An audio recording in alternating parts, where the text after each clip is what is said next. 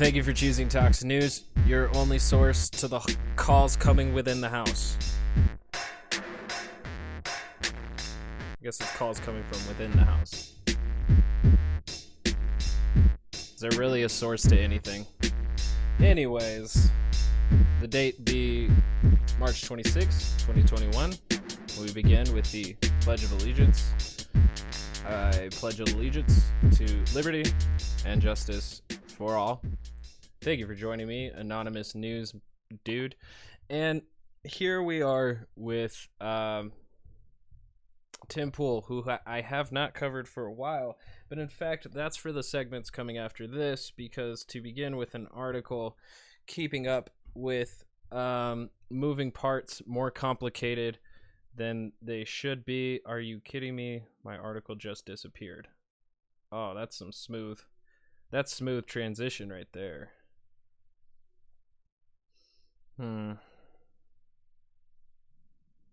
I gotta find this article again because I had it loaded up and now it's just poof. Real professionalism going on here.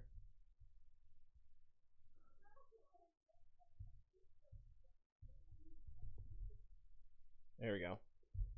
All right, so this comes from Roger Sollenberger from the Daily Beast, and it says these mega businesses are already back to bankrolling insurrectionists. Before we get into Tim Pool's wonderful "This is what you should know," I have something that I think you should know, and it comes from Roger Sollenberger, political reporter over at the Daily Beast. Can't give enough credit where credit is due, and it begins now. After the January 6th insurrection, more than 120 corporations swiftly vowed to suspend campaign donations to Republicans who objected to certifying the 2020 election.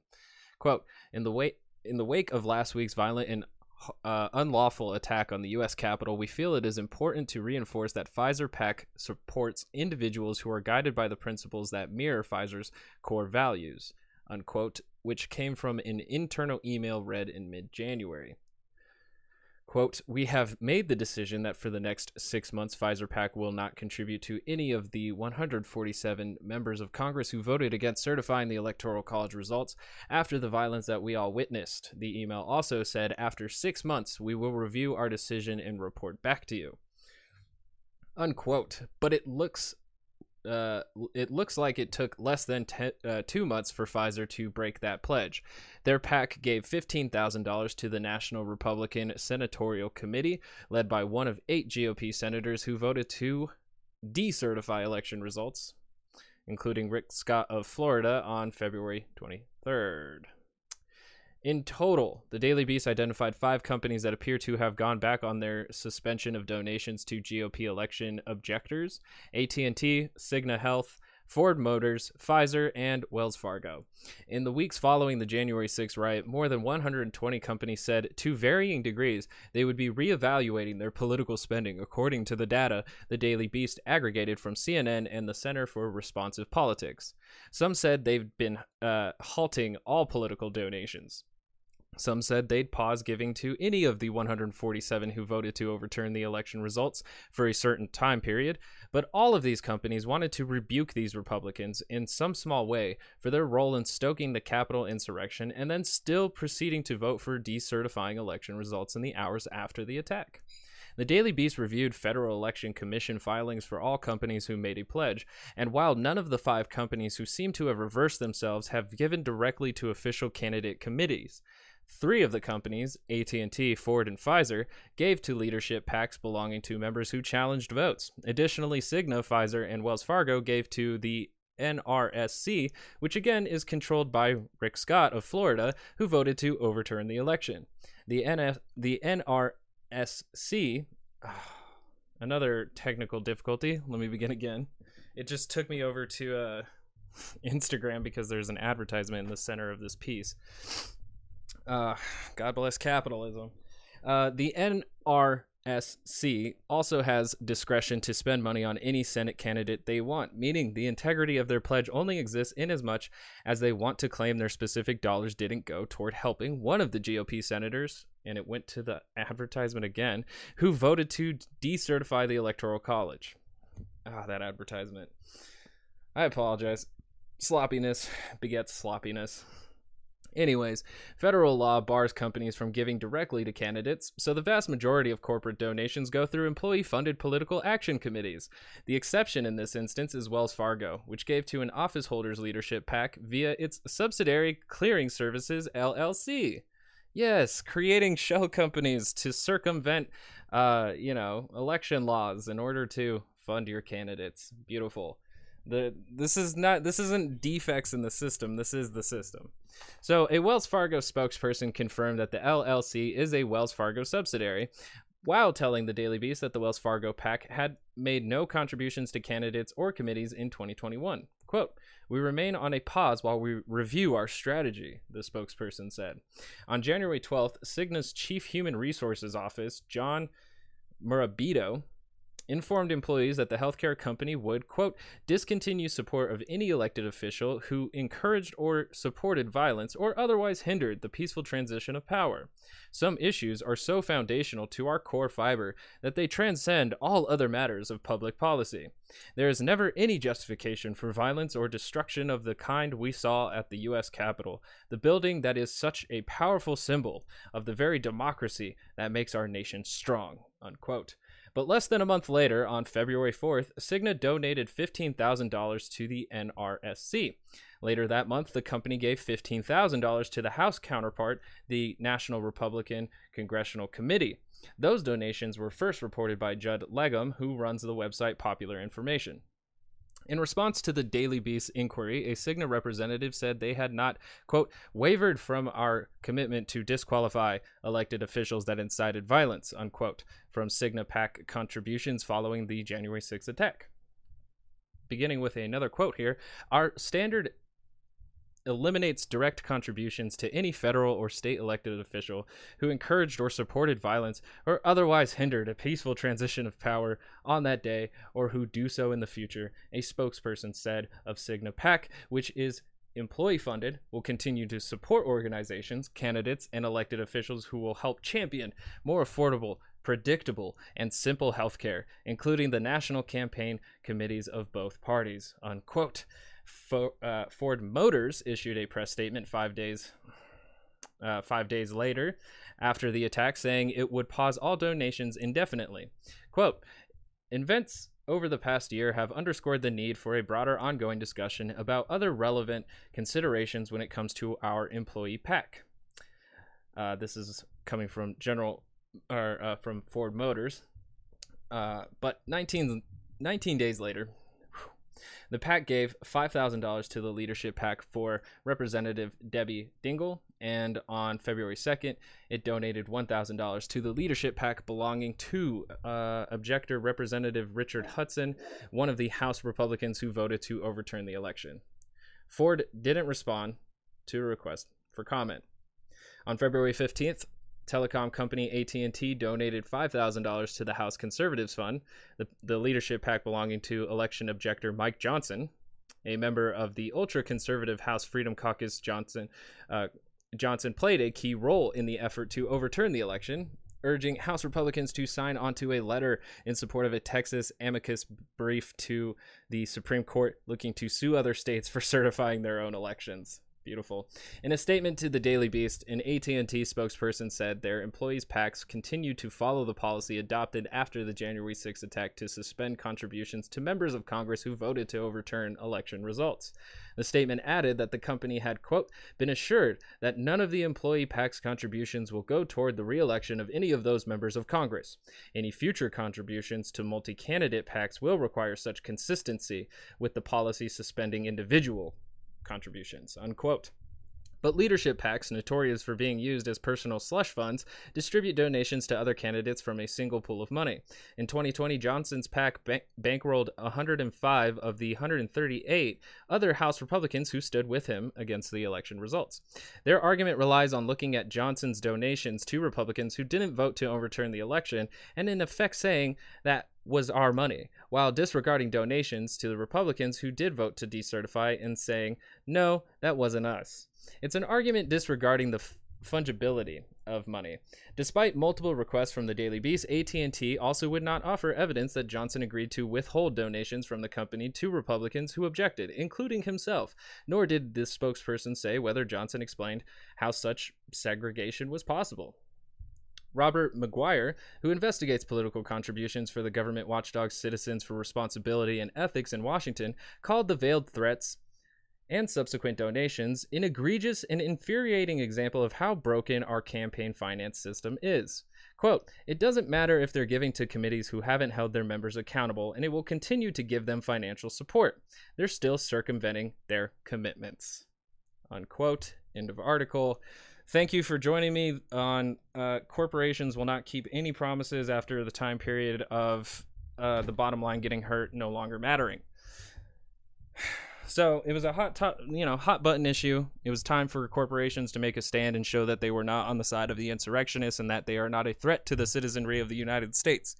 Now that event is slowly fading into the ethers of our memory as something vaguely happening sometime around January, companies are now free to go back to the way that they usually do, which is fund both sides to get their stuff done.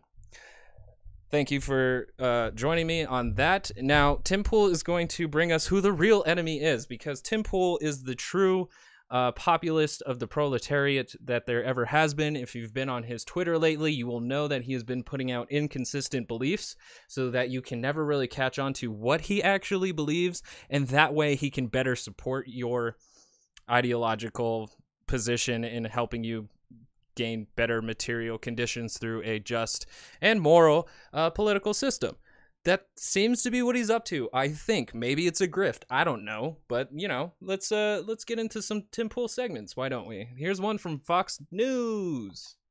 Glad you're back. The social media network Parler now fighting against criticism that it failed to flag threats about the deadly Capitol attack. Now, today, Parler saying it alerted the FBI multiple times to violent content on its platform. They even said 50 times that before January 6th. Attorneys for... So apparently Parler's trying to save its butt by saying, hey, we've got all these violent content on our website, and so essentially Parler's admitting to being a snitch to the FBI. Not necessarily like, the FBI just going on Parler and spying on everybody, as it probably does with every other website or platform without the need of a warrant and then diving deeper into someone else's specific content. But Parler admitting that they're snitches, basically. That's essentially what they're doing. And then somehow passing the buck to the FBI for not doing anything about all the violent content that it was on their own platform, which, they're so absolutist in free speech they did nothing about.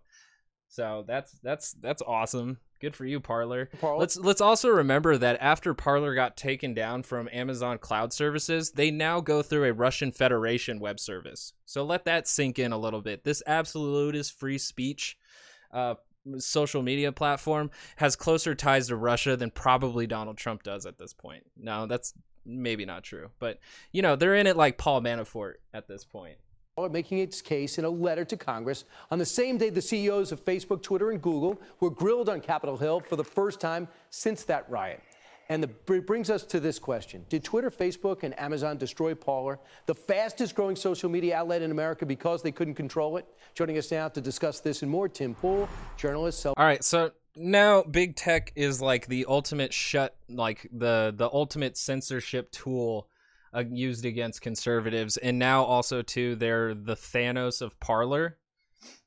I mean, how much more can you build these things into being Big Brother than they actually are? All they're really interested in doing is controlling our data, but they're equating it to this idea of an authoritarian government that quite isn't there yet. It's got the good foundation building blocks at this point with, where Twitter and Facebook are at, but it's not to say that we've gone full-blown Big Brother authoritarian social media state.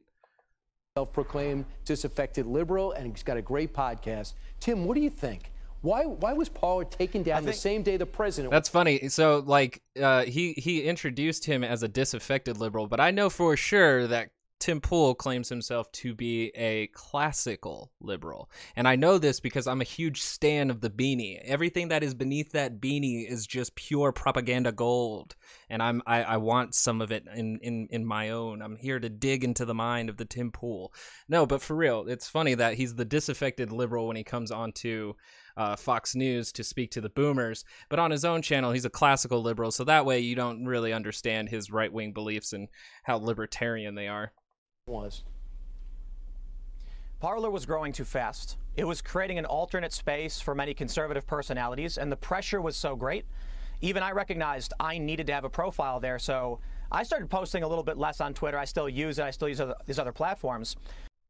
I feel like most people who felt like that they needed to join Parler, which at a certain point required that you enter your social security number to join as a member, a lot of them joining Parler felt the need because they have right-wing leaning beliefs, and Parler was basically that social media platform claiming us, like in a subtle way, dog whistly way, with their free speech absolutism, that it's a safe space for conservatives. So if you felt the need to go that way, then you're probably Tim Pool, Ian Miles Chung, what's his name on who's that Nazi that floats around Twitter? I think his name is like Stixhammer666 or something like that. Those type of people. Andy No, those kinds of people needed to go on Parler. I never felt the desire because I knew I would get the sweet snapshots from like other people's Twitters, or there's a subreddit called Parler Watch, which I know people on Parler are aware of as well, but there's some juicy snaps on that, so I don't have to actually sign up for that website for anything. But the defining factor of whether or not one of these companies will succeed is critical mass. It was very clear that finally conservatives found a platform where they were gaining that critical mass. I think these companies panicked. You take a look at where all these companies are located. They're all in similar areas in Silicon Valley. And we've seen this pattern of abuse before from these companies. These guys know each other, these VCs. I would assume most of them are friends. It happened. Seeing like building the idea that the Parler people are a bunch of outsiders to the whole Silicon Valley movement, or I guess Silicon Valley billionaires. That's very funny to me because they're really not that much different. They're the other side of the coin that wants to buy from conservatives who are willing to give up their money in the idea that they're being ideologically pure. With Patreon, for instance, this is a subscriber platform where people who make podcasts or art can tell their fans to sign up and give a little bit to support their work. They banned a podcast. Which is funny, too, because Twitter was floating the idea that it was going to offer, like, subscription fees to, like, the blue check marks to then charge their, like, followers for, like, private tweets that only they would see, which is, I guess that would create a safe space for a lot of big names, but that's also really dumb. That's charging people for tweets, for access for people's tweets. We've gone too far in this whole streaming service. We don't need a stream of people's paid thoughts. A YouTuber named Carl Benjamin. Like write a book. He moved over to another rival called Subscribestar. All of a sudden, they saw their financial services terminated at the exact same time, different companies. It's no surprise to me. Parler actually challenged Twitter. And what you see from these tech companies, Facebook, YouTube, Twitter, they control the space. They control the speech. Think about what's going on with this pandemic. You can't go outside. You can't go to the bars. You can't hang out with your friends. All of these rules. You're forced. I don't know where he's saying that because a lot of economies have reopened. I don't know where he lives where that's necessarily the truth. I know he lives on a compound, so he doesn't necessarily go to too many bars, does he? But yeah, for the most part, people have gone to a, COVID kind of normal. You still see masks everywhere, but I don't see a lot of lockdowns going on unless the lockdown is due to a business going out of business. Forced to communicate online, but they restrict certain opinions that normal people have. It's almost like they're engineering the conversation, whether it's intentional or not. Parler gave a space to those other opinions, and they knew. Yeah, and I mean, there's like a pretty broad, debate that we could definitely have over multiple sessions over like on the YouTube channel, Modern Debate. They could probably host a ton of different debaters on just this subject alone, or whether or not social media platform censorship is okay. It's just really difficult too, though, when you look at like situations with Facebook and the Burmese and Myanmar coup, where Facebook groups like really weren't policed very well and organized mass killings. So, you know, there is a level of, okay, we need to moderate people's speech because it can organize violent acts by people. But at the same time, if we're sitting there and eliminating, you know, this free speech here, that free speech there, that free speech there, we start to get a lot more loose with censorships, and it becomes very normal. And then whatever might be used to end a violent act of genocide might also be used as against let's say, a violent act of revolution, because it always depends on what side you're standing on whether or not the revolution is just or moral. So it's a slippery slope, and it's a very big debate to have, but Tim Pool engaging in it on Fox News doesn't seem very good faith to me. Just what they did. Tim, it's almost you have a choice. You could be Instagram and WhatsApp and get bought by the big guys, or get destroyed by the big guys, right? Now, Donald Trump, within, I think, a few weeks, is... Yeah, but here's the thing, and I've always argued this, is that conservatives have enough money. Like, conservatives are not working class people. Not most conservatives, but a lot of conservatives, just like liberals, are very rich, and they support each other through their super PACs, just like the article I've read. The My Pillows guy has millions of dollars to support any kind of foundational building of, like, I guess, internet grassroots movements that conservatives want to do. They can go to the Russian Federation and get, you know, cloud service so that they can have a website. There's things that they can do to make sure that conservatives have their space to push their quote unquote ideas and opinions, and it's by supporting themselves. You know, you create an ecosystem of financial conservative money to support conservative ideas. You can do that. There's no actual government push to silence or censor conservative voices. We just went through 4 years of a conservative president that did not stop saying immigrants are criminals and rapists. We went through an entire 4 years of that. So there's definitely room for conservatives to have their own space to do their own thing, but they need the idea of this oppression coming from big tech and coming from the neoliberalist authoritarians so that people can also join in their fight against the oppressors. And then once they get into power, it's all about just moving forward with all that power and putting that bitch in full throttle. Is going to be launching on another platform. Are they going to try to take that platform, whatever it turns out to be, take that down? Now, this is interesting, right? I honestly think they did not want to remove Trump, but it got to the point where the political pressure was too great, and then they did. Before Donald Trump joined Twitter, Twitter was losing users. They were changing their metrics. This is my understanding of what was going on. And Donald Trump, you know, I should say before he ran for president. Once he starts running for president, he dominates the news cycle. Then people saw the Trump bump. Media companies latched onto every single tweet he had. Since Donald Trump has been off... From what I understand in a few, you know, documentaries about Trump, is that without Twitter, I don't think he really would have had the push to go political. I think it was actually Twitter that, like, really got him in the idea of, I can have a massive propaganda machine that is super cheap and, like, nearly free, and that allows my words to jump into people's minds almost instantaneously. And once he put Build the Wall out there and it got a bunch of likes and a bunch of, like, retweets and bunch of support, that's what became his like main campaign motivation and slogan, and he ran off of that. He had to keep that promise too, so he built the wall. And yeah, I don't really think, if Twitter wasn't, they're saying without Donald Trump Twitter would be nothing, but honestly, without Twitter, Donald Trump would be he probably would have lost like the other 3 elections that he did lose. Social media, not of the news cycle, they've still talked about the man, but there's not enough. We're seeing the ratings drop across the board for everybody, and remarkably, seems Fox News, for the most part, has kind of just stayed where it was in terms of ratings, but CNN, MSNBC, ABC, everyone's going down.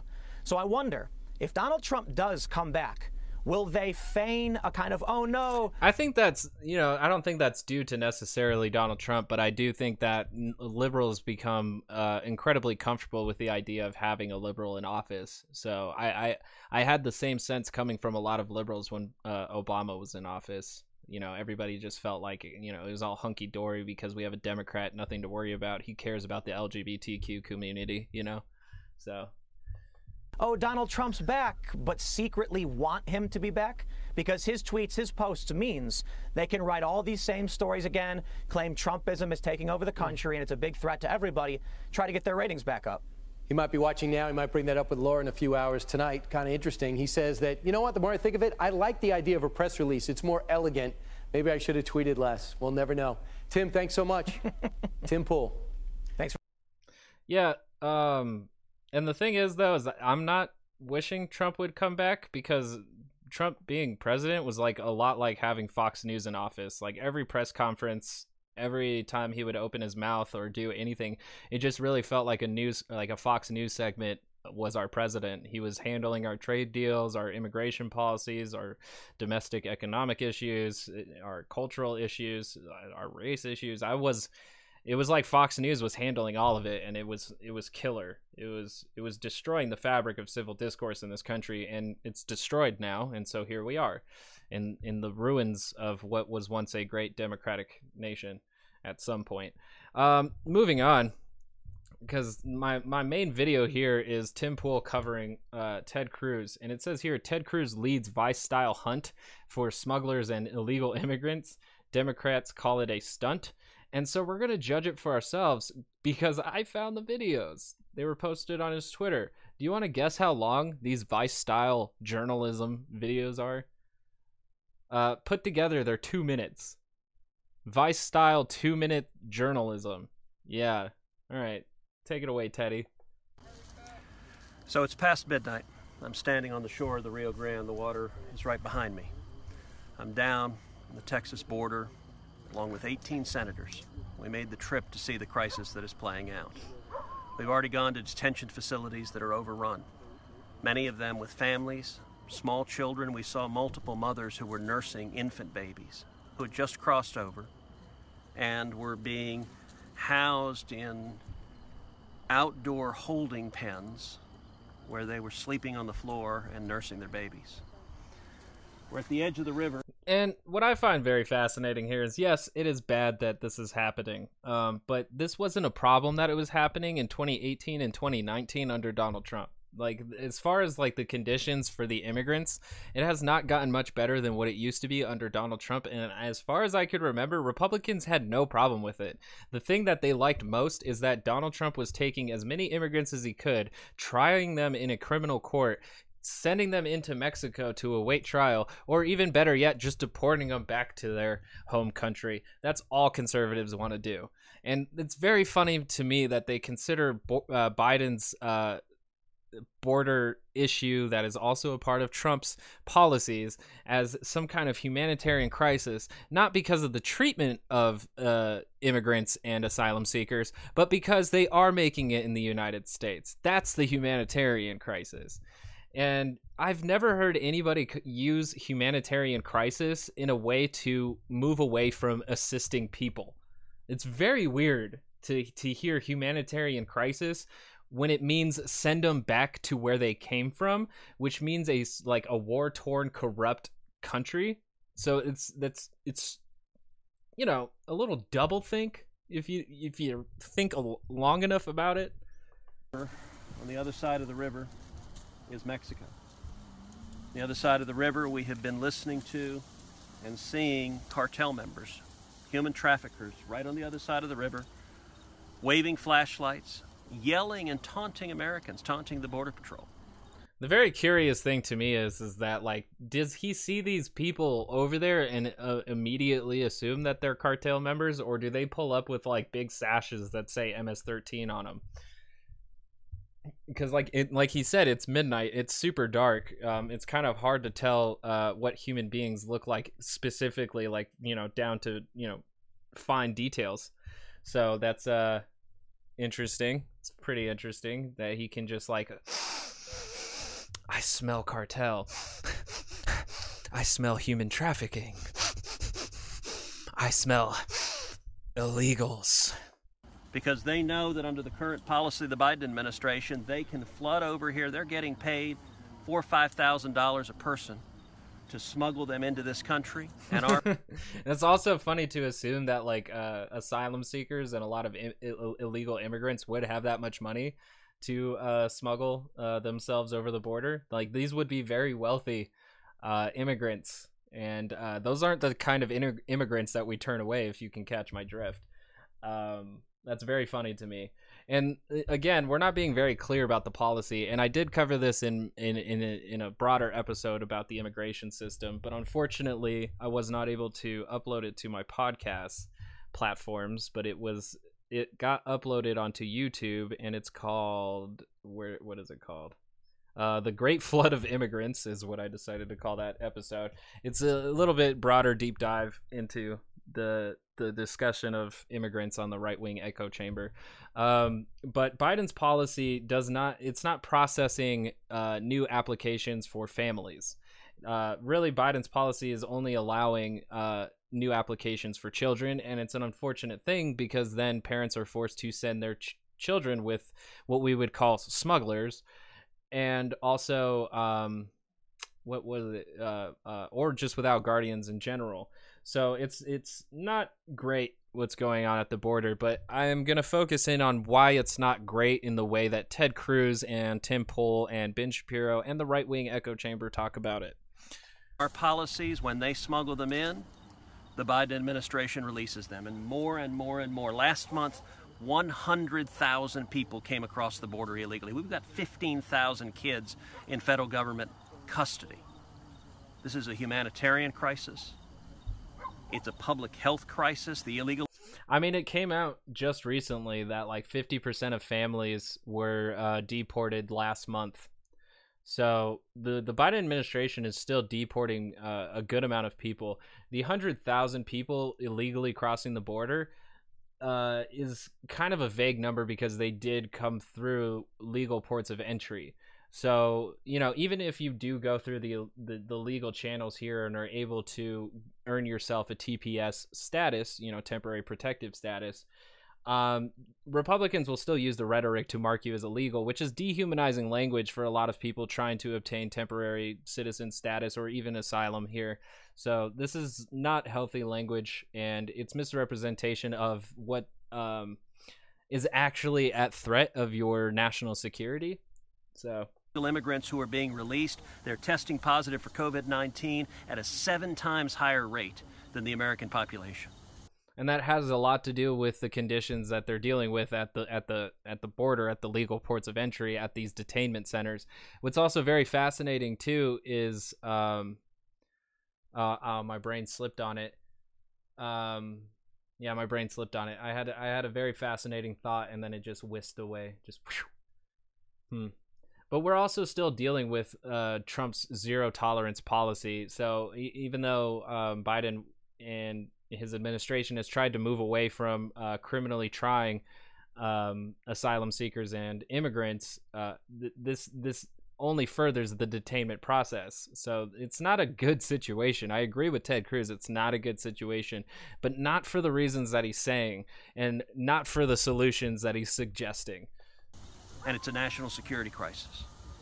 And it's time. See, saying it's a national security crisis by having immigrants come through our border, when like I really try to keep up with the Militia Watch updates, and also to that article that I read at the beginning on how big business will, you know, not support insurrectionists when it looks bad, but once it starts to become easier to supply money when people aren't looking at you with a magnifying glass, they will do that.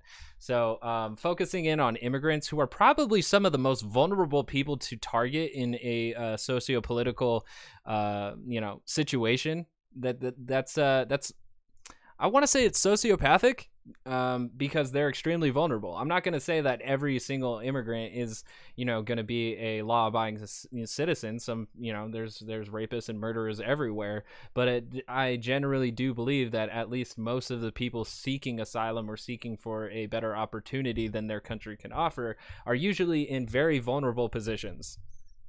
And so thinking that they're the national security threat when we have homegrown terrorist cells in our own country and not focusing on them is sociopathic.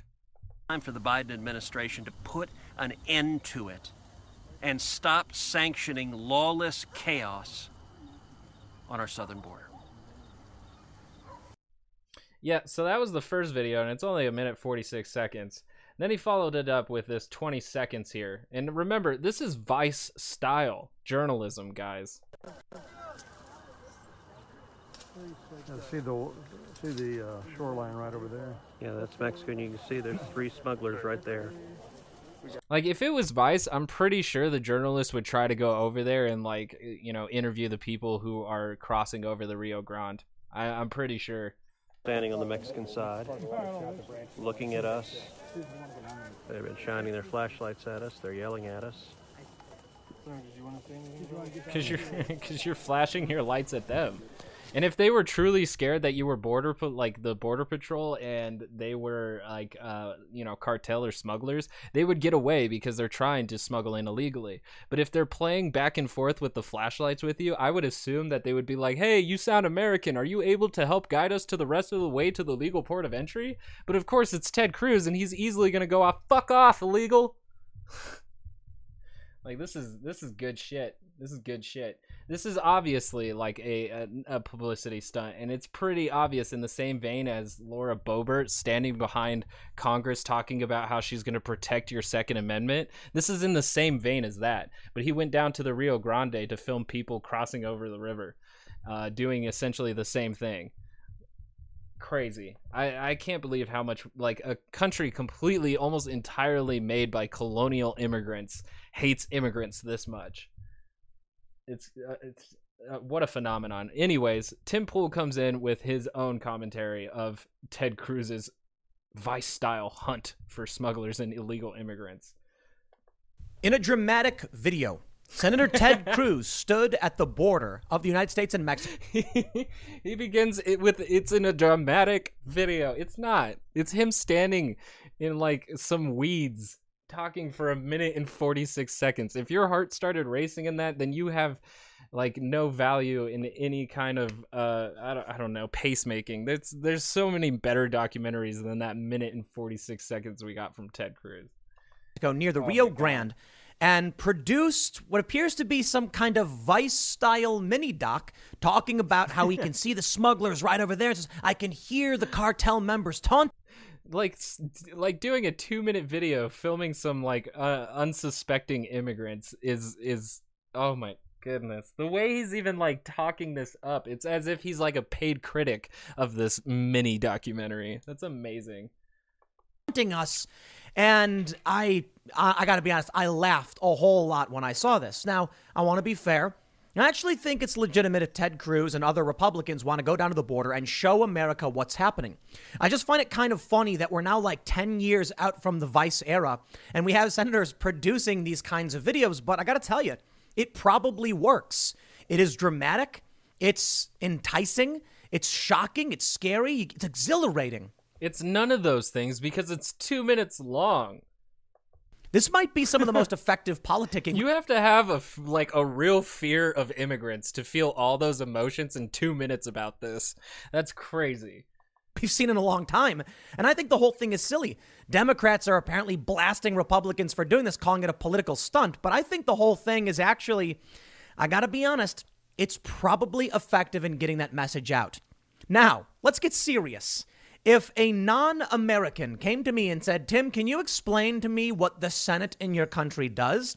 Well, I could give them the straight answer.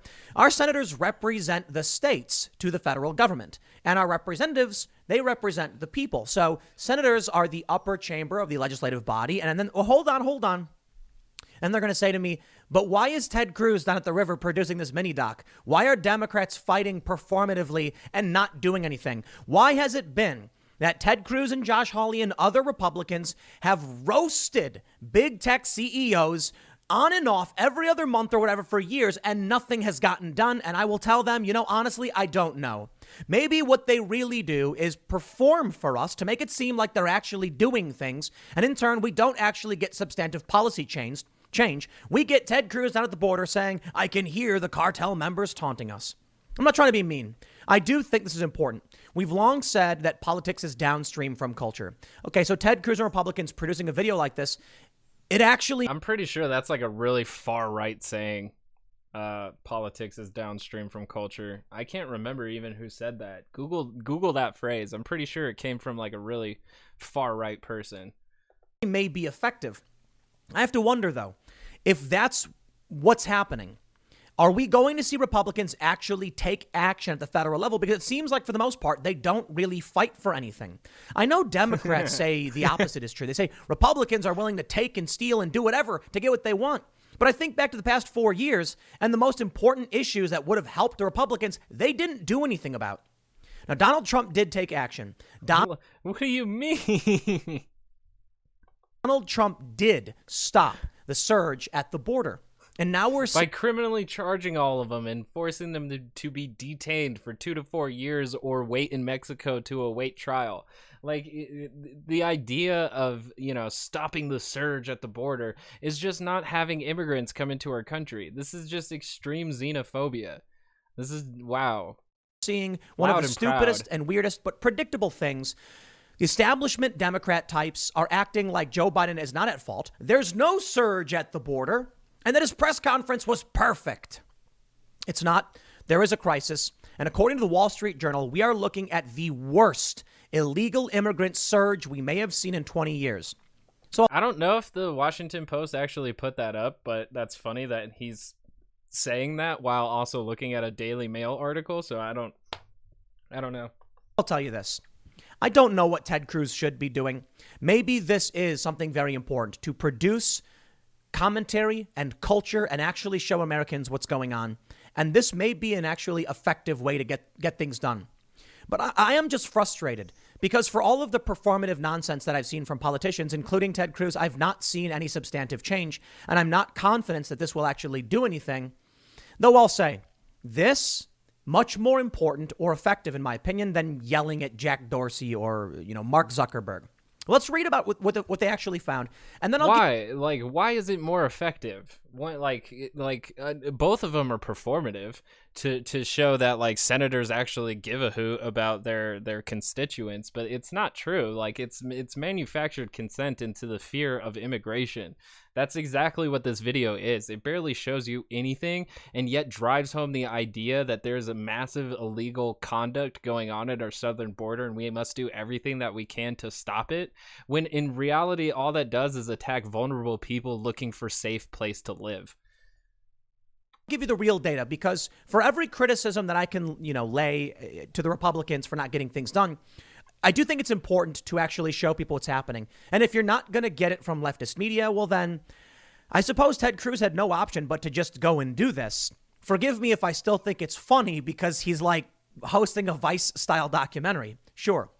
Before we get started, though, my friends, head over to Tim Things, member Kirchlich.com, where you can hear here and with your support bell. Let's read the story from the Daily Mail. Quote, I can hear cartel members taunting us. Ted Cruz leads group of 18 Republican senators on midnight hunt for migrants and smugglers trying to cross the Rio Grande. A midnight hunt for migrants. They had to put "and smugglers" in there so it wouldn't sound as xenophobic. Tell you, the Texas senator is leading one of a dueling group of lawmakers to the border on Friday to visit facilities holding migrant teens.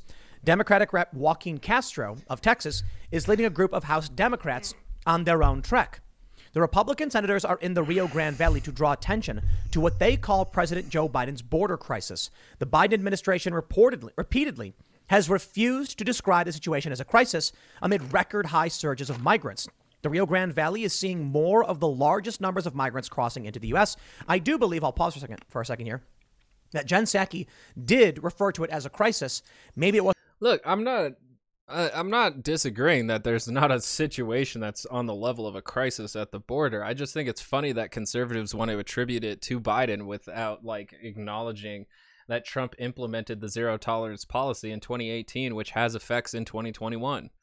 That's ridiculous to ignore. So by calling it Biden's border crisis, ignores every policy that Trump put into in act that left these asylum seekers and immigrants in those overcrowded detention centers between 2 to 4 years, depending on their status. So that's why it's dumb to call it Biden's border crisis, because then we're just forgetting the past 3 years that we had a different president. Wasn't intentional, but my understanding is that she did. They say Cruz posted videos on his Twitter feed showing him on the bank of the Rio Grande in the dark, surrounded by tall grass or weeds, watching what he claims were smugglers trying to get migrants across the water and into the U.S. What he Quote, claims. That's Mexico right over there. And you can see there are 3 smugglers right there, Cruz is heard saying, standing on the Mexico side looking at us. He also said those smugglers were taunting the senators on the U.S. side. The footage is hard to see, showing grass and the dark river with few flashes of light. Cruz said those were the smugglers' flashlights. See, and it's funny that Daily Mail, says that it's kind of hard to see what's going on in the video. And then you could also be like, well, I can't really hear them saying anything. I played it for you. You can rewind and listen to those clips as much as you'd like, or go find them on Ted Cruz's Twitter because they're on there. It's very fascinating that we're taking everything that he said and did in this video as if it's, the absolute truth, matter of fact. But it is all part of his claims and representation. That's all we're dealing with here. So I can't necessarily buy the whole truth and nothing but the truth when I know that this is coming for a specific political agenda built upon fear-mongering and xenophobia. So I'm coming in this very skeptical and very dubious, and it's very weird to me that Tim Pool is that easily bought into it, but he must be that xenophobic and anti-immigrant to be that easily sold into this 2-minute propaganda stunt. He posted another dramatic video describing it as live footage from the banks of the Rio Grande that showed him standing on the river's edge, giving a report on what he and the Republicans saw on their midnight march. Quote, they saw 3 so it's people. past midnight, and I'm standing on the shore of the Rio Grande.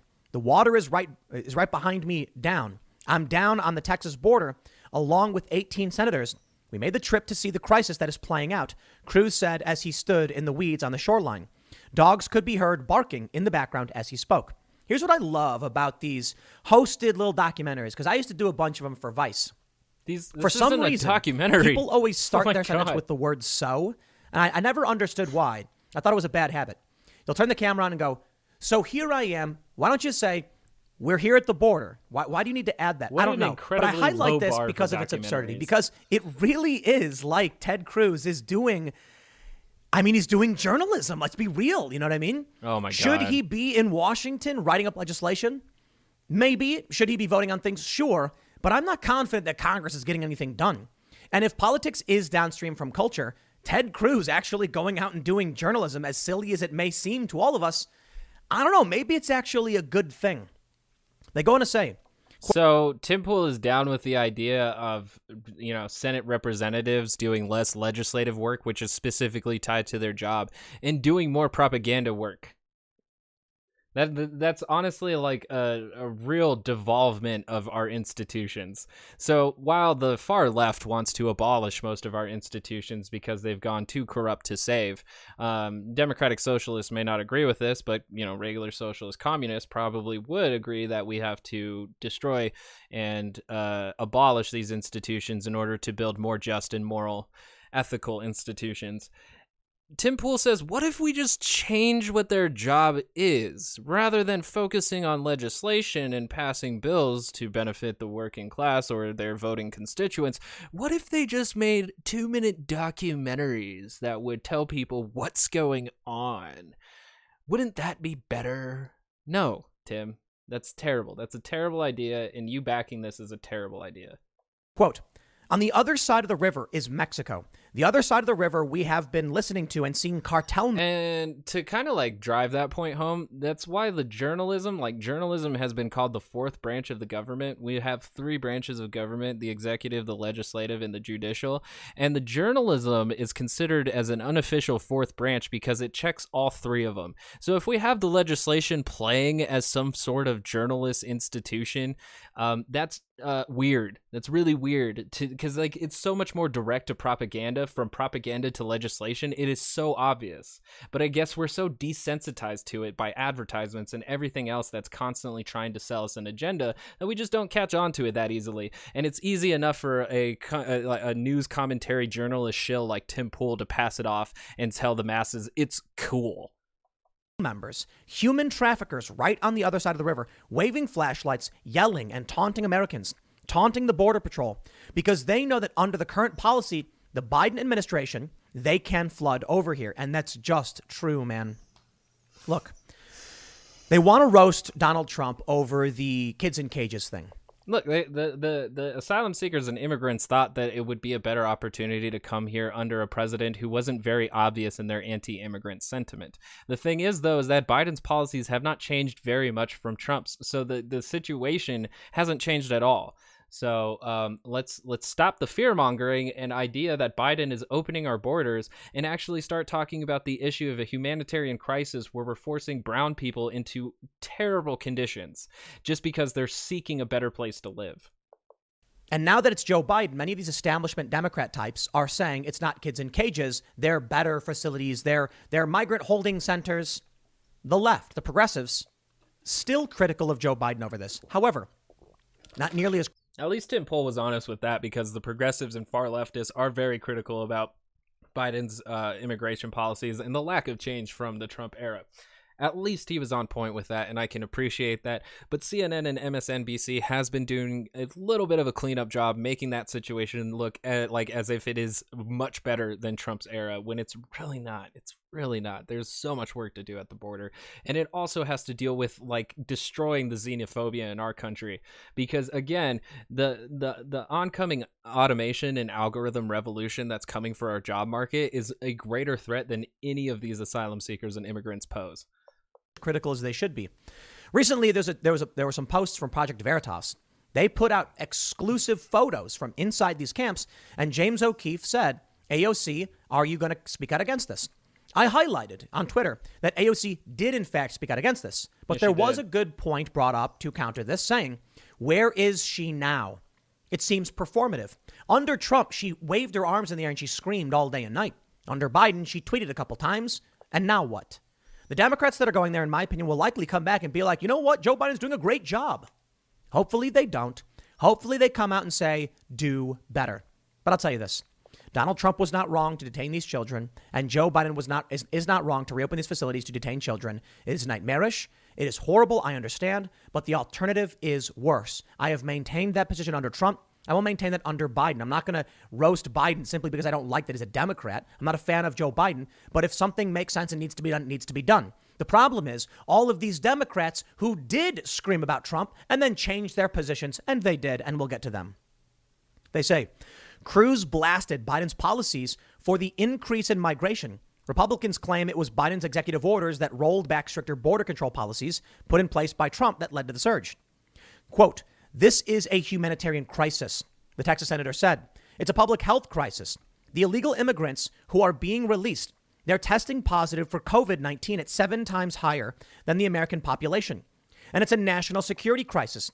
And it's time for the Biden administration to put an end to it and stop sanctioning lawless chaos on our southern border. Let me just tell you, there's a meme going around and they say, when you finally realize that they opened the border before our states during a pandemic, then you'll notice you've been played. Something to that effect. It's not that they've opened the borders, but they've certainly relaxed these policies in a very strange way. At a time when our states... Yeah, like I said, and it hasn't really changed much because, you know, a lot of administrations have done this, is where they allow children rather than whole families. But that's essentially what's been the focus of the Biden administration, is giving more immigration and asylum seeking status to children rather than their entire families. And I will state the statistic again. In February, the Biden administration still deported about 50% of families that were processed through our immigration system. So while 50% did make it through, 50% didn't is still a pretty large number going on. And is it really just and moral for it to go that way? Not 100% sure. There's too many factors of going on, of like who they're letting in and who they're not letting in. And a lot of it still has to do with the fact that a lot of applications are being processed from the Trump era. So it's very likely that the ones who were passed have been detained for the past 2 to 4 years. So this is just incredibly heartless. I don't know how we have our discussion like this when it comes to human beings.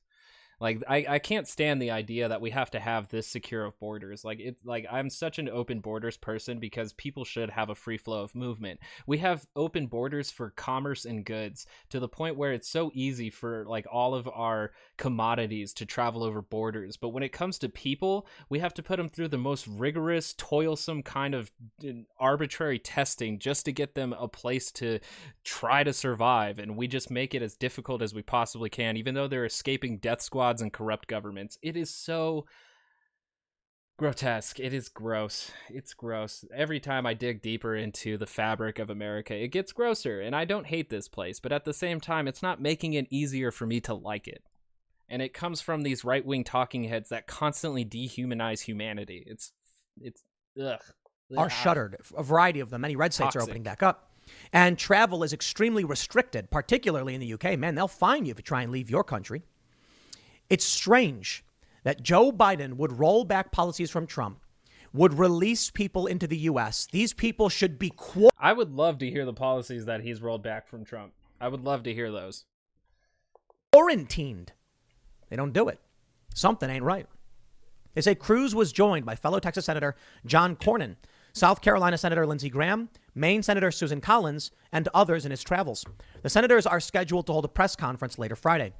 Cornyn posted a photo of the group of lawmakers after their tour, writing, "Before we began our full-day touring critical areas around the southern border, the senators I brought down to Texas wanted to thank the CBP RGV Midnight Patrol for all their hard work they are doing to keep our nation safe amidst this crisis." And the Senate Republicans' official Twitter account posted photos and an update from the expedition. 1 a.m. on our southern border, 18 senators are here with Border Patrol on their night shift. We saw the massive influx of migrant crossings, countless women and children. We were heckled by cartels. This is a humanitarian crisis, and Joe Biden needs to address it immediately. We were heckled by cartels. Proof that we have a humanitarian crisis. Like, just again, ignoring the things that we've done in Nicaragua, Guatemala, El Salvador, all these South American states where we walked quietly with a big stick. It's just so fascinating to me that now we're dehumanizing the same people whose countries and lives we've ruined. It's amazing grace, you know?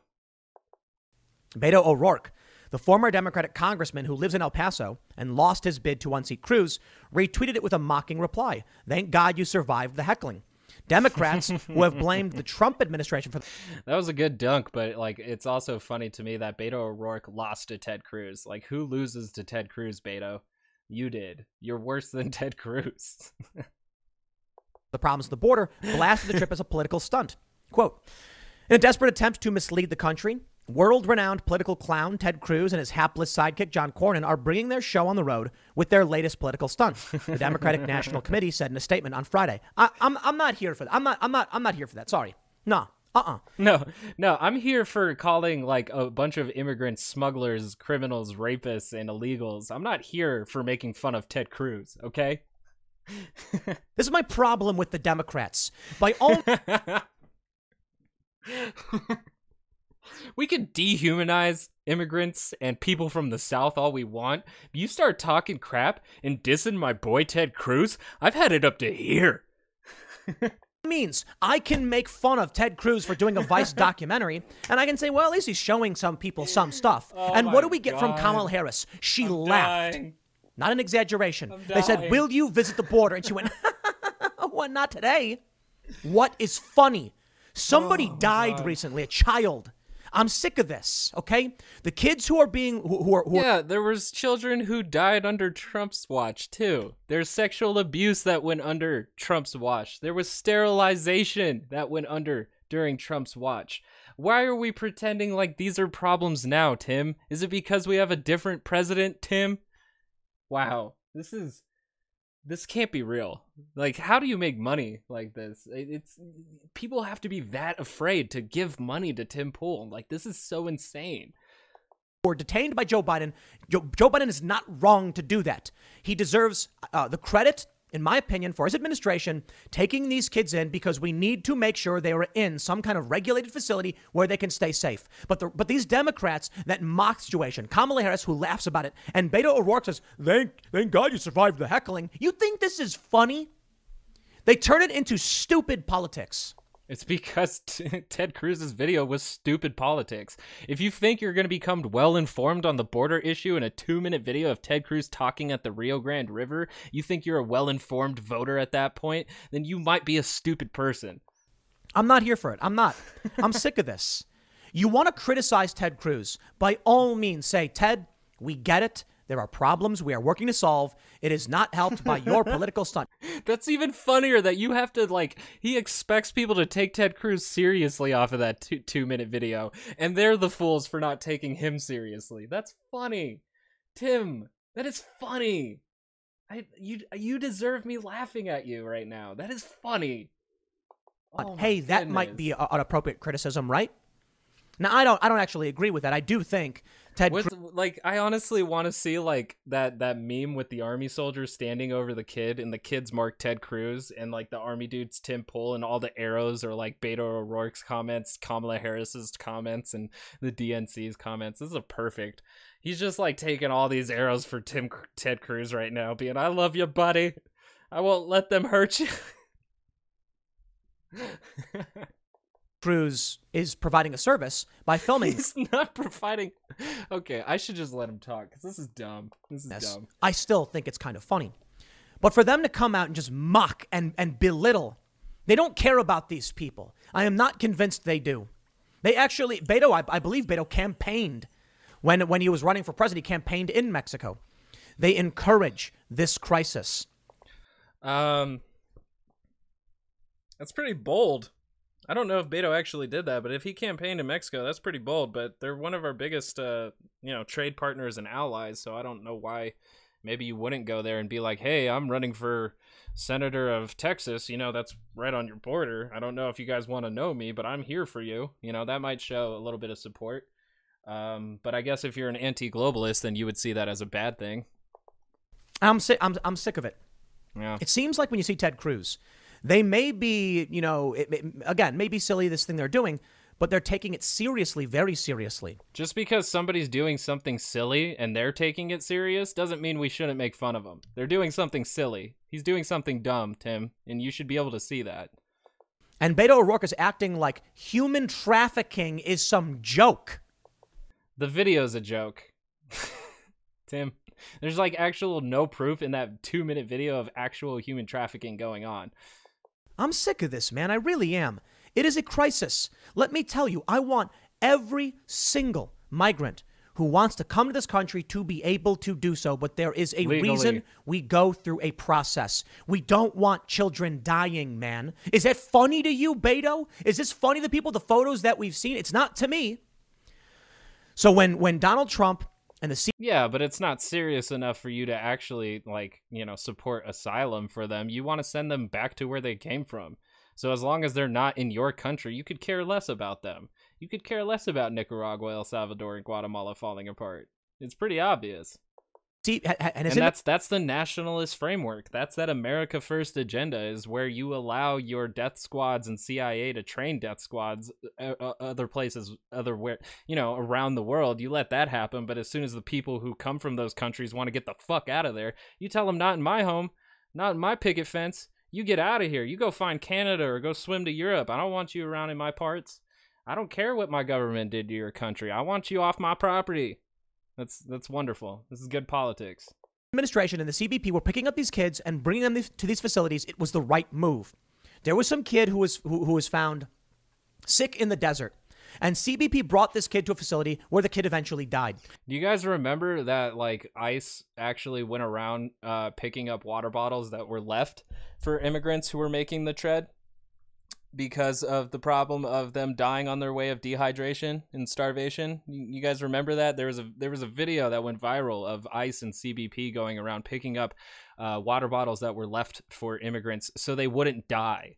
So now, Tim Pool supporting the fact that they found one child and brought him to safety is enough to call them heroes.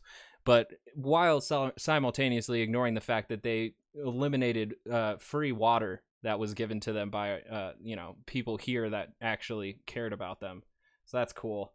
And they blamed CBP for it. That kid would have died alone in the desert. Now we're hearing another story about another kid dying. And Beto and these Democrats just mock and belittle the Republicans. Gotta own the Republicans. Yeah, but Ted Cruz doesn't care about those kids either. He cares that they're trying to come into our country. That's the humanitarian crisis that Ted Cruz is trying to get you against. It's the movement of bodies across the border, not the bodies dying on the way. He doesn't care about that. He cares about people coming in. That's why he said it's a national security issue, Tim. Good on Joe Biden. Good on Joe Biden for having these facilities up and running and bringing these kids somewhere. Bad on Joe Biden for pulling back on these policies that is creating this pull factor. Again, what policies? Please let me know. What policies? The media is lying about this. The Wall Street Journal says men looking for work drive surge in illegal crossings at the U.S. border. Most of those apprehended are men in search of jobs, with the pandemic easing in the U.S. and fewer opportunities at home. They say the surge in illegal immigration across the southern U.S. border is shaping up to be the biggest in 20 years, unlike migrant surges in 2019 and 2014. And it's only going to get bigger as climate change really starts to pull into effect. A lot of scientists have been warning that we're going to face the largest refugee crisis in history with climate change taking full effect. So, building all of this xenophobia before that actually happens, not good. I'm going to have to give that an Anthony Fantano not good, explosion sound effect. But yeah, it's not good the way we're already building how we perceive immigrants and refugees. So this is bad. We're predominantly made up of Central American families and unaccompanied children. So far, this one is being driven by individual adults. I'd like to show you this image. We can see that right now, at the beginning of 2021, there is a massive spike of single adults and some unaccompanied children. Among unaccompanied children and families, the number is actually massive. Now, under Donald Trump, we still had a surge. That's true. Trump wanted to build the wall, and the surge was bigger. It really was. Back at the end of, mid-2019, we saw that there was a massive spike in families and single adults, but, the spike of single adults wasn't that big, trying to come to this country. And Donald Trump got strict, and the surge dropped. It's not the same. This drop off is very different from other. What? What? Yeah, I am. What? Oh no, I'm okay. You want the pen? Sure. I wasn't going to get out. Oh. No, I'll smoke after. What are you talking about? Today it's just I'm just trying to focus in on how Tim Pool just focusing on how Tim Pool kind of steers the conversation. I'm not really I already did a little bit of immigration coverage, but I wanted to dive deeper into Tim Pool a little bit, just how he goes. I've got him in a few episodes. People talk about stuff and then talk about it in your video? I'm basically just a reactor. Yeah, essentially. Not a news commentator to the point of reactor. I don't news commentators would probably have full-fledged articles in a specific issue to dive deep in. And some of them don't really do that, but with the right-wing talking heads that I find, it's just mostly reacting to what they're saying, because I think words are powerful. They can kind of give people thoughts, or even kind of find thoughts that they have but haven't given words to yet. So I find it very interesting in the words that they choose, and so that's what I go after.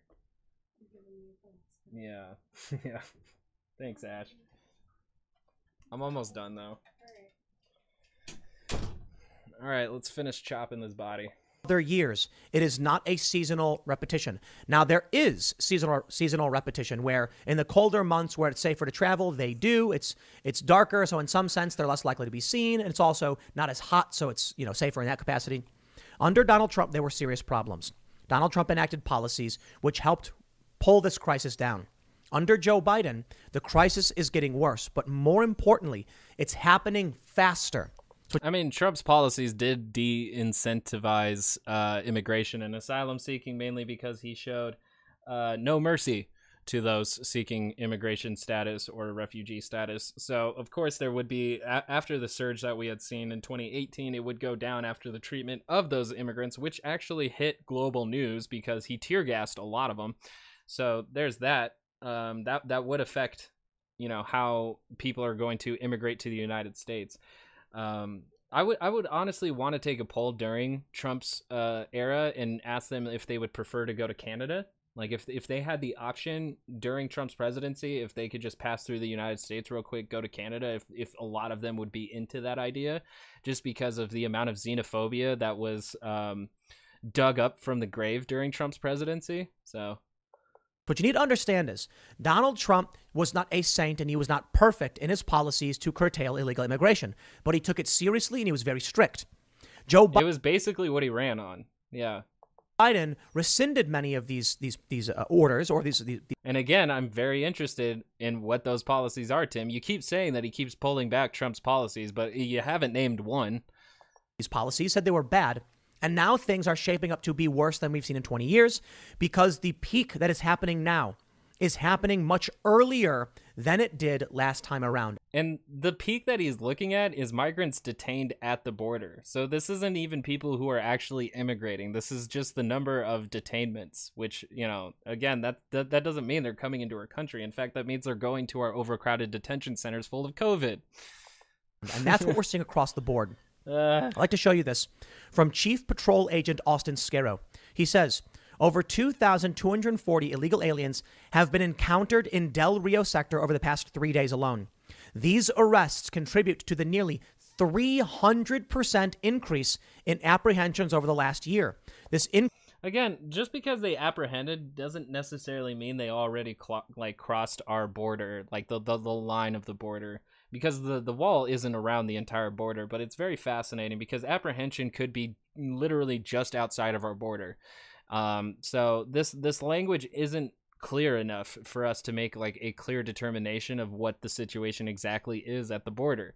Apprehensions could be in between detainment before entering a legal port of entry, at a legal point of entry, because the zero tolerance policy is still in enforcement, and also it could mean people who have crossed illegally. So the apprehension numbers aren't the best numbers to go for. You need those numbers, and then you need to contrast them with the other numbers of actual immigrants who were accepted in that same time period, and also whether or not those immigrants had their applications applying from 2 to 4 years ago.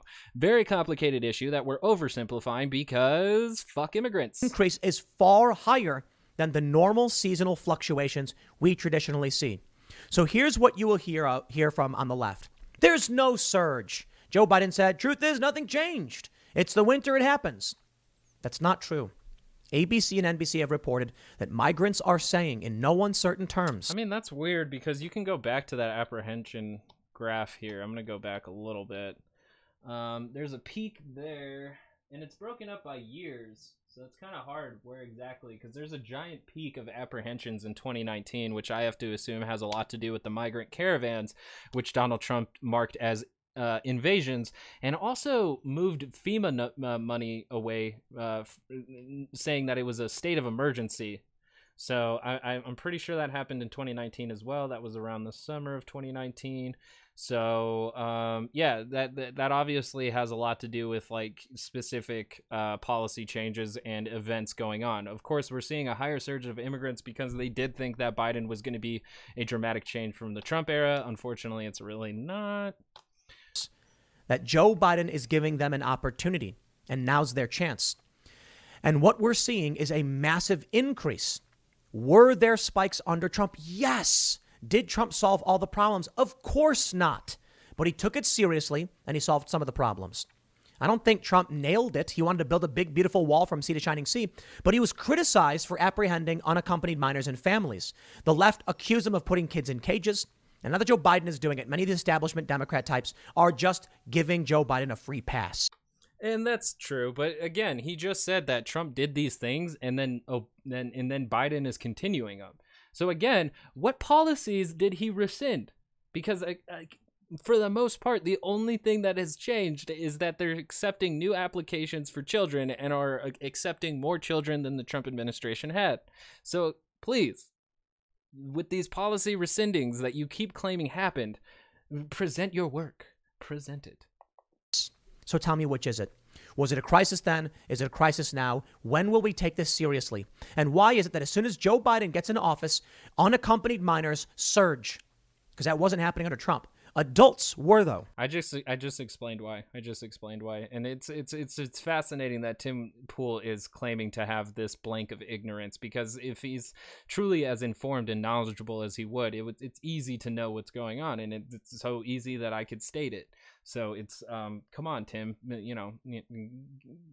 move past amateur hour, because you're oversimplifying the situation so that you can fearmonger and make money off of it and continue your right-wing grift. That surge seemed to have been happening in 2020. Check this out. Center for American Progress. They reposted a story that came from the Washington Post. A lie.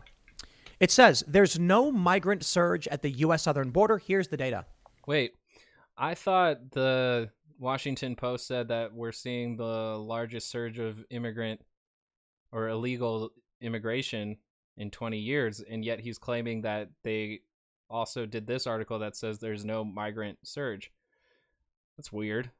It's a weird contradiction in your own video. That's a lie. An outright lie published by the Washington Post. Now, there's a reason why I'm showing you the Center for American Progress instead of the Washington Post. It says the above excerpt was originally published in the Washington Post. Please click here to view the full article. Interesting. Here's what they say. Last week at the U.S. border with Mexico, House Minority Leader Kevin McCarthy declared that the recent increase in unaccompanied minors attempting to enter the U.S. was a crisis created by the presidential policies of this new administration. We looked at data from U.S. Customs and Border Protection to see whether there's a crisis or even a surge, as many news outlets have characterized it. We analyzed monthly CBP data from 2012 to now and found no crisis or surge that can be attributed to the Biden administration policies. Rather, the current increase in apprehensions fits a predictable pattern of seasonal changes in undocumented immigration, combined with a backlog of demand because of 2020's coronavirus border closure. Maybe. But They said no surge. I just showed you the graph. It's a huge spike. It's massive. It's going to rival May 2019 under Trump, which again... I mean, he said I could show you the graph. I have the graph right here, and unfortunately my video doesn't work. But the 2021 graph seems to be along the same lines as 2019. It is a bit higher increase from where it began in 2019, but just because it's larger numbers doesn't mean that this isn't a seasonal change. And the reason why I say that is likely because as situations continue to deteriorate in these countries where these people are migrating from, it's more likely that we're going to see larger numbers of people fleeing these countries.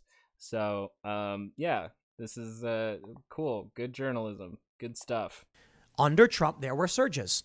When Donald Trump sought to end these problems with new policies, Joe Biden reversed these. And now we've heard from illegal immigrants. It's because of that they're coming.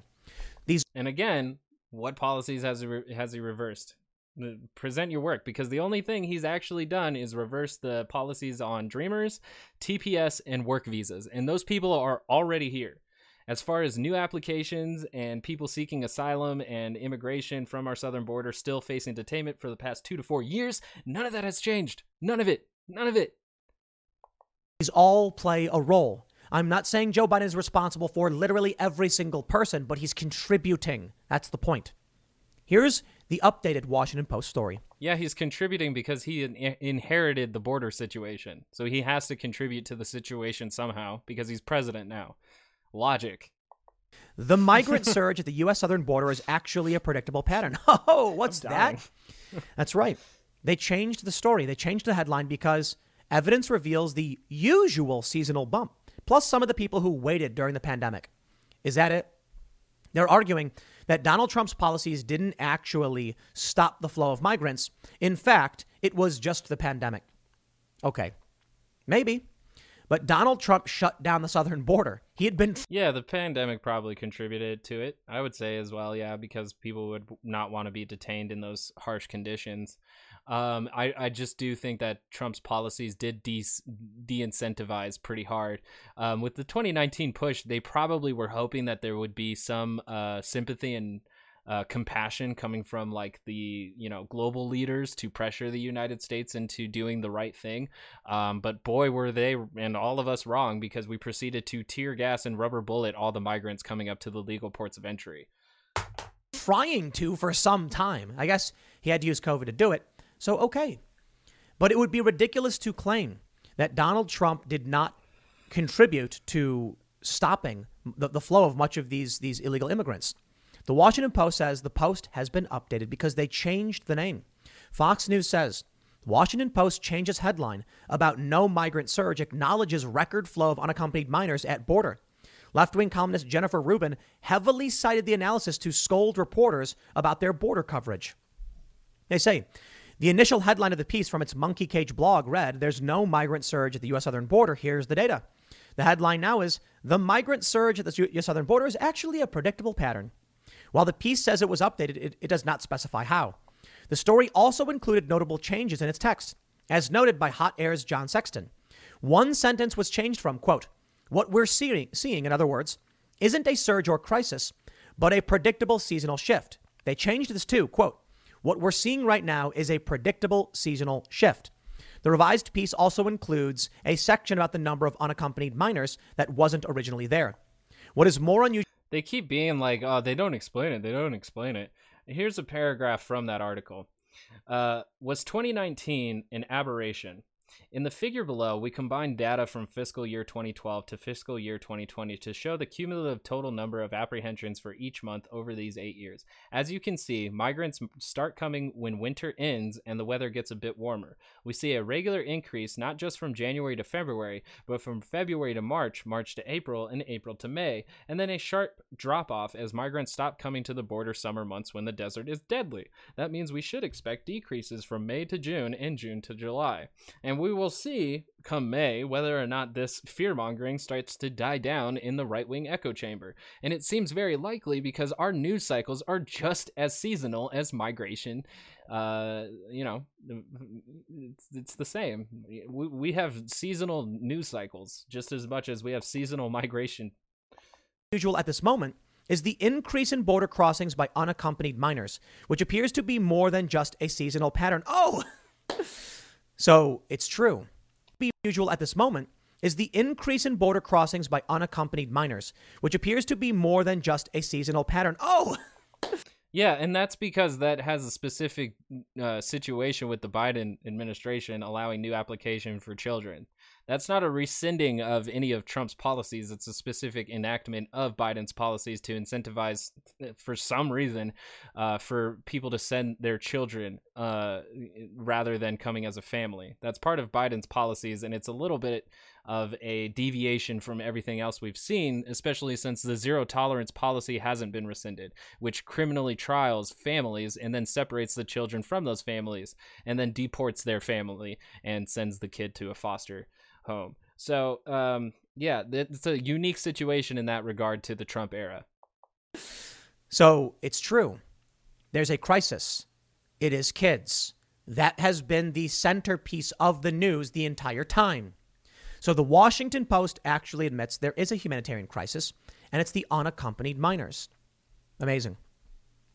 They say the Post now reads, "This poses a more distinctive challenge for the Biden administration, although it is also possible that there will be a similar drop in crossings by minors during the summer months. It still suggested there was no evidence Biden administration policies had contributed to the surge. Although in the next sentence, it acknowledges smugglers had claimed it would be easier to get into the country once Trump was out of office. However, the Biden administration created a... I don't know if smugglers would say that. I feel like everybody would have thought that, before actually seeing Biden's policies. I feel like everybody would have thought that. I honestly thought it would be a lot better for immigrants, but it hasn't changed much. So, yeah. a carve-out specifically for minors in its Title 42 authority to expel migrants at the border. The new portion of the analysis also linked to another Washington Post story that says the Biden administration is facing a rush with no precedent involving children and teenaged migrants. Border officials are on pace to take in more than 17,000 minors this month, which would be a record. I am sick of the lies, man. Is he upset that 17,000 kids are going to be accepted in our country?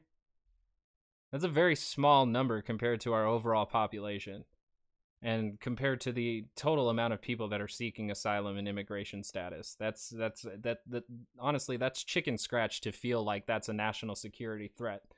And like, you honestly would have to be sold to the 14 words that white supremacists recite to be worried about 17,000 migrant children. Why can't they just be honest? You know what I mean? Be honest and stand up for what you believe in. Hey, my name's Tim Pool. I think that we should tax the rich. I think we should have a high progressive tax. Because which is funny because he also did a tweet where he said tax the rich, and then he said tax the rich and give it to Elon, which is like, okay, tax the rich and then give it to a rich guy. What? I don't like George Soros and Mackenzie Bezos. Nice. Dog whistle. If you're not aware to the internet politics, George Soros is the Jew. He is the Jew that is controlling the left. He's the one who gives protesters all their checks to show up for BLM protests. He's the Jew that controls all the leftist movements around the globe.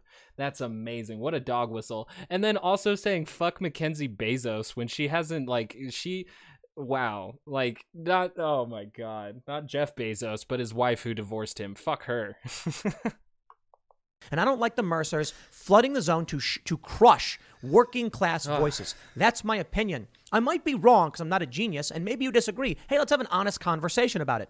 I wouldn't be surprised if a lot of people comment below and saying, Tim, you're wrong about this one, but hey, at least you're being honest about what you believe. Instead, what we get is the media lying every step of the way. My friends, I would like to present you the stupidest, mind-numbing bit of evidence that the media is a trash rag full of lying grifter hypocrites. I give you the Washington Post's Jennifer Rubin. Oh, she's supposed. Yeah, opinion articles from any news website are usually pretty garbage. So I'm going to agree with Tim Pool here, but that's funny that he's saying that because I consider his channel to be like the peak of trash garbage grifting. So let's go on. Supposed to be a conservative. Then all of a sudden she found herself defending Democrats. Why? Because she is a grifter. I love it. They're like, Tim Pool's a grifter, man. He's lying to you. It's like, okay, I've got how many videos where I talk about why I think a progressive tax is good and we need to tax the wealthy at a higher rate to stop them from flooding the zone and shutting out working class voices? That's my honest opinion. And he throws in that little populousness in there. On top of all his nationalist, xenophobic rhetoric, he throws in that little bit for the working class to be like, I'm fighting for you, as if it's not any part of the grift. If people don't agree with it, they're free to disagree with me, and sometimes they do. Jennifer Rubin, look at this. The Washington Post. Biden excels at his first news conference. The media embarrass themselves. Is this a joke? Jennifer Rubin is now mocking her own newspaper because she's so desperate to just be the pro-Democrat darling. She's supposed to be a conservative. What are this woman's principles? How about principles lack thereof? She didn't have any. I've explained in great detail how Biden is not wrong for detaining these kids. These kids need a place to go, otherwise they die. And Trump wasn't wrong either. I don't like Joe Biden. Y'all know I don't like Joe Biden, but I will at least give him credit or defend him when he's doing something that needs to be done. He recently sanctioned China. Maybe it's not going to work out like we hope, but I will give respect to the Biden administration for doing something, right? Instead, this is what our media apparatus is. They will smear Trump and lie about him every step of the way, and they will do everything to lie to protect Joe Biden, and I am sick of it. So much so, she's actually mocking the media. I absolutely love this. My friends, I'd like to give you now the glory that is Joe Biden's press conference. The Daily Mail says photos show Joe Biden, 78, relied on 14-point font prompt cards during his first press conference, including one with headshots of reporters he planned to call on, lost his train of thought at times.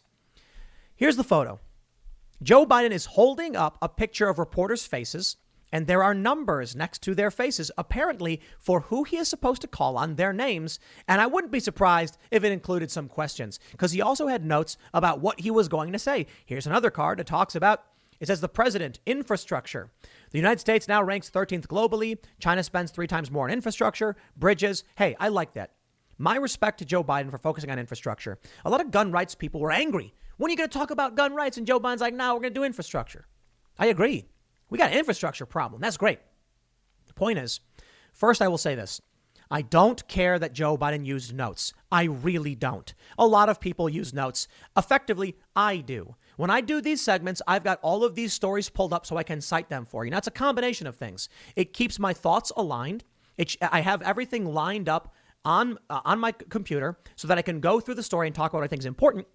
But also, it's citation. I want to make sure that you know I'm referencing something. NewsGuard certified, by the way. Now, so when a president has to talk about multiple issues, especially for an hour-long press conference, he's supposed to do that all off the dome. And I remember when Trump would do his, and they would usually just kind of go off in the same way that your racist uncle would rant at a Thanksgiving dinner. And the thing is that it's really impossible to have a president who is able to have knowledge and solutions for every social crisis that we face or any social issue. Like, to have knowledge of every single one and a solution to every single one is nearly impossible. And that's usually why they have to have advisors and different type of legislators to write up bills that are specific for the areas of politics that they're trying to amend or alleviate. So it's very weird to assume that the president is supposed to be the wisest of wise men. It's not gonna happen. It's impossible for one person to be that knowledgeable. So if Joe Biden was actually being instructed to call on specific reporters because he's not doing the job himself, I think that's worthy of criticism. For Jennifer Rubin to come out and be like, Joe Biden excels at his first news conference. No, he didn't. It was milquetoast and tepid at best, and actually kind of bad. It was symbolic more than anything. It wasn't a real press conference. Joe Biden stuttered and stumbled, and there was one point where he just lost his train of thought completely and just stopped talking. It's being memed now. And then you see Joe Scarborough on MSNBC. They highlight Hannity on Fox News saying, Joe couldn't even finish his sentence. He's like, oh, what? Where am I? Where are my notes? And then Scarborough shows a moment of Joe Biden somewhat stuttering a little bit, but completing his thought, to manipulate and to gaslight. The media in this country is lying to you, okay? I do not think Fox News gets a free pass on this one either, but they're not nearly as bad. Now, I'm not a big fan of Sean Hannity. I'm not a fan of the show. I don't watch it. Laura Ingraham either. I don't watch Rachel Maddow. I don't watch Chris Hayes. I do sometimes watch Tucker Carlson, but look, although I think Tucker Carlson's probably the best guy on TV, I'm still not. Oh my God. Which is funny because you have to connect some dots. Is that like Tucker Carlson is probably the most prominent white nationalist dog whistling news commentator on television, and on top of it, his lawyer successfully argued that no reasonable person would take Tucker Carlson seriously. So take that into consideration when Tim Pool says that is the only person he would watch. And it's funny to me because Tucker Carlson does the very same thing that Tim Pool does, which is throw little chicken scratch words of "I'm for the working class," and then proceeds to beat down immigrants who are more connected to the working class than a bunch of rich people on Wall Street. Awesome.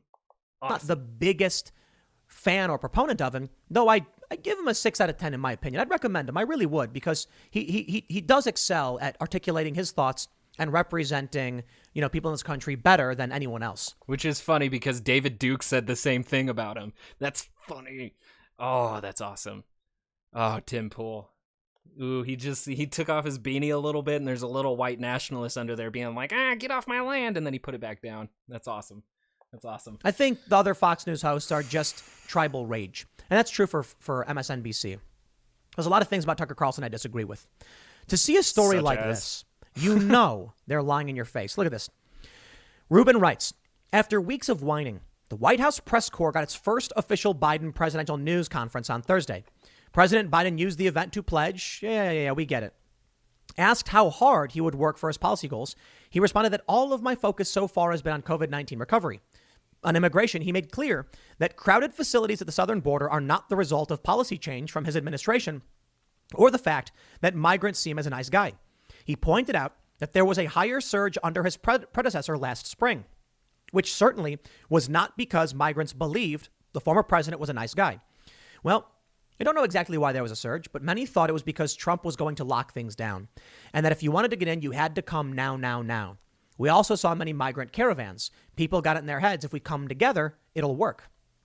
I go on to say, on immigration, yada, yada, it happens every single solitary year, Biden noted. In his lengthy response to questions about the border, he showed his skill in de-escalating issues. One message came across loud and clear. We're building back up the capacity that should have been maintained and built upon by Trump. That Trump dismantled. It's going to take time. One reporter mentioned a 9-year-old she had seen at the border and asked if Biden's messaging was contributing to the problem. No, he responded, again offering a detailed answer about the problems refugees face in their home countries. Prodded with the question about whether overcrowding was acceptable, he responded, come on, of course it was unacceptable. He said listing steps he's taking to find more beds for unaccompanied minors. The repeated questions on the same topic were tiresome and a poor use of precious time. When reporters, look at this, they try as they might to seem tough, the media did not succeed in knocking Biden off message. Biden spoke in great detail, blah, blah, blah, blah, blah. The media is finally asking questions. They got rid of some of the grandstanding nonsense reporters, not even real reporters. And now we can see these sycophantic, faux conservative, never Trump types are continuing the grift. It's all they have. They will say Joe Biden is the best, no matter what he does. Donald Trump is bad for a lot of reasons. He's good for some reasons. Joe Biden is bad for a lot of reasons. He's good for very few reasons. It's not hard to be honest, man. Maybe there are a lot of people who genuinely believe Biden is a saint who can do no wrong. But this woman contradicts herself. Biden is not perfect. Neither was Trump. And we can praise them when they do good jobs. But it is a problem. And I will say this about anybody. Mind this, my friends. Anybody who refuses to criticize someone for doing something bad, question whether or not they're being honest with you. And you will find this among the left and the right, or whatever political tribe. It should not. I mean, I found it pretty hard from Tim Pool when he came out with a video on how Trump's bullet point list of what he wants to do in his second term was enough to sell him on a Donald Trump second term. And I remember too, before the election, how he was saying that there was going to be a landslide Trump win. So he's guilty of the Trump loyalist tribalism as well. He just doesn't have to hold on to it anymore because Trump is not as important. Not be hard. And I tell you that. But he's important enough to keep bringing him up because he's basically the new Reagan. Yes. Among the conservatives I talk to and I see on social media, it tends to be the exception, not the rule, that they're sycophantic. As for the left, it tends to be the rule and not the exception. There are many people on the left who have no problem criticizing Biden because they never liked him, people like AOC. But now you can see people like Rubin. You see, she's full of it. She's like, oh, I don't really like, support Democrats, but Trump is just so bad. Now it's, well, Biden can do no wrong. Then you do have the sycophantic Trump supporters else. Well, Trump must be doing it for a reason. But I see among conservatives the honesty that Trump ain't perfect. Don't like that about Trump. I guess that one's okay. I like him more than I don't like him. I don't see that at all. I've seen a lot of conservatives, especially in the Republican Party, become demagogues to Trump. So it's very, very weird because a lot of them didn't even want to actually hold him accountable for the insurrections, which I don't think Tim Pool wants to do either. So there is demagoguery around Trump, and it's weird that he doesn't think it's happening at all, as if conservatives are always the most common sense actors here, and that's his classical liberalism playing into the right wing so that he can pretend that he's a moderate, but he's also fighting to have a Trump authoritarian dictatorship rise back to push forward nationalist policies. Amazing. I see a lot of people who say Trump is perfect and can do no wrong, and I think that's nuts. Among Biden, you see a lot of these establishment types will just say Biden can do no wrong. Drop it. Now, we kind of drifted from the initial story, but the reality is the migrant crisis is getting bad. So good on the Republicans for going down and trying to highlight it. I think it's a little silly and kind of funny, and I wonder what it is they could or should be doing. They should be focusing on algorithms and automation and what we're going to do after it takes 50% of our job market, and what we're going to do with all of those immigrants and refugees and then people who are forced out from the working class into a useless class. We should be worried more about that than kicking people out of our country and making sure they can't come in, while simultaneously working on the health conditions and safety conditions for the people that we do detain, because that seems to be something that we can't avoid at this possible moment. moment. But no, let's keep doing propaganda 2-minute videos that make Ted Cruz look like some kind of gonzo journalist. But if the journalists aren't going to do it, I suppose Ted Cruz has to. Yep. I'll leave it there. Next segment's coming up tonight at 8 p.m. Yep, and that's Tim Pool. And before we close out, a little bit more insight into Tim Pool is this wonderful video of him explaining how consistently inconsistent he is. I think I've crafted a strategy that creates a paradox that cannot be countered in any reasonable capacity.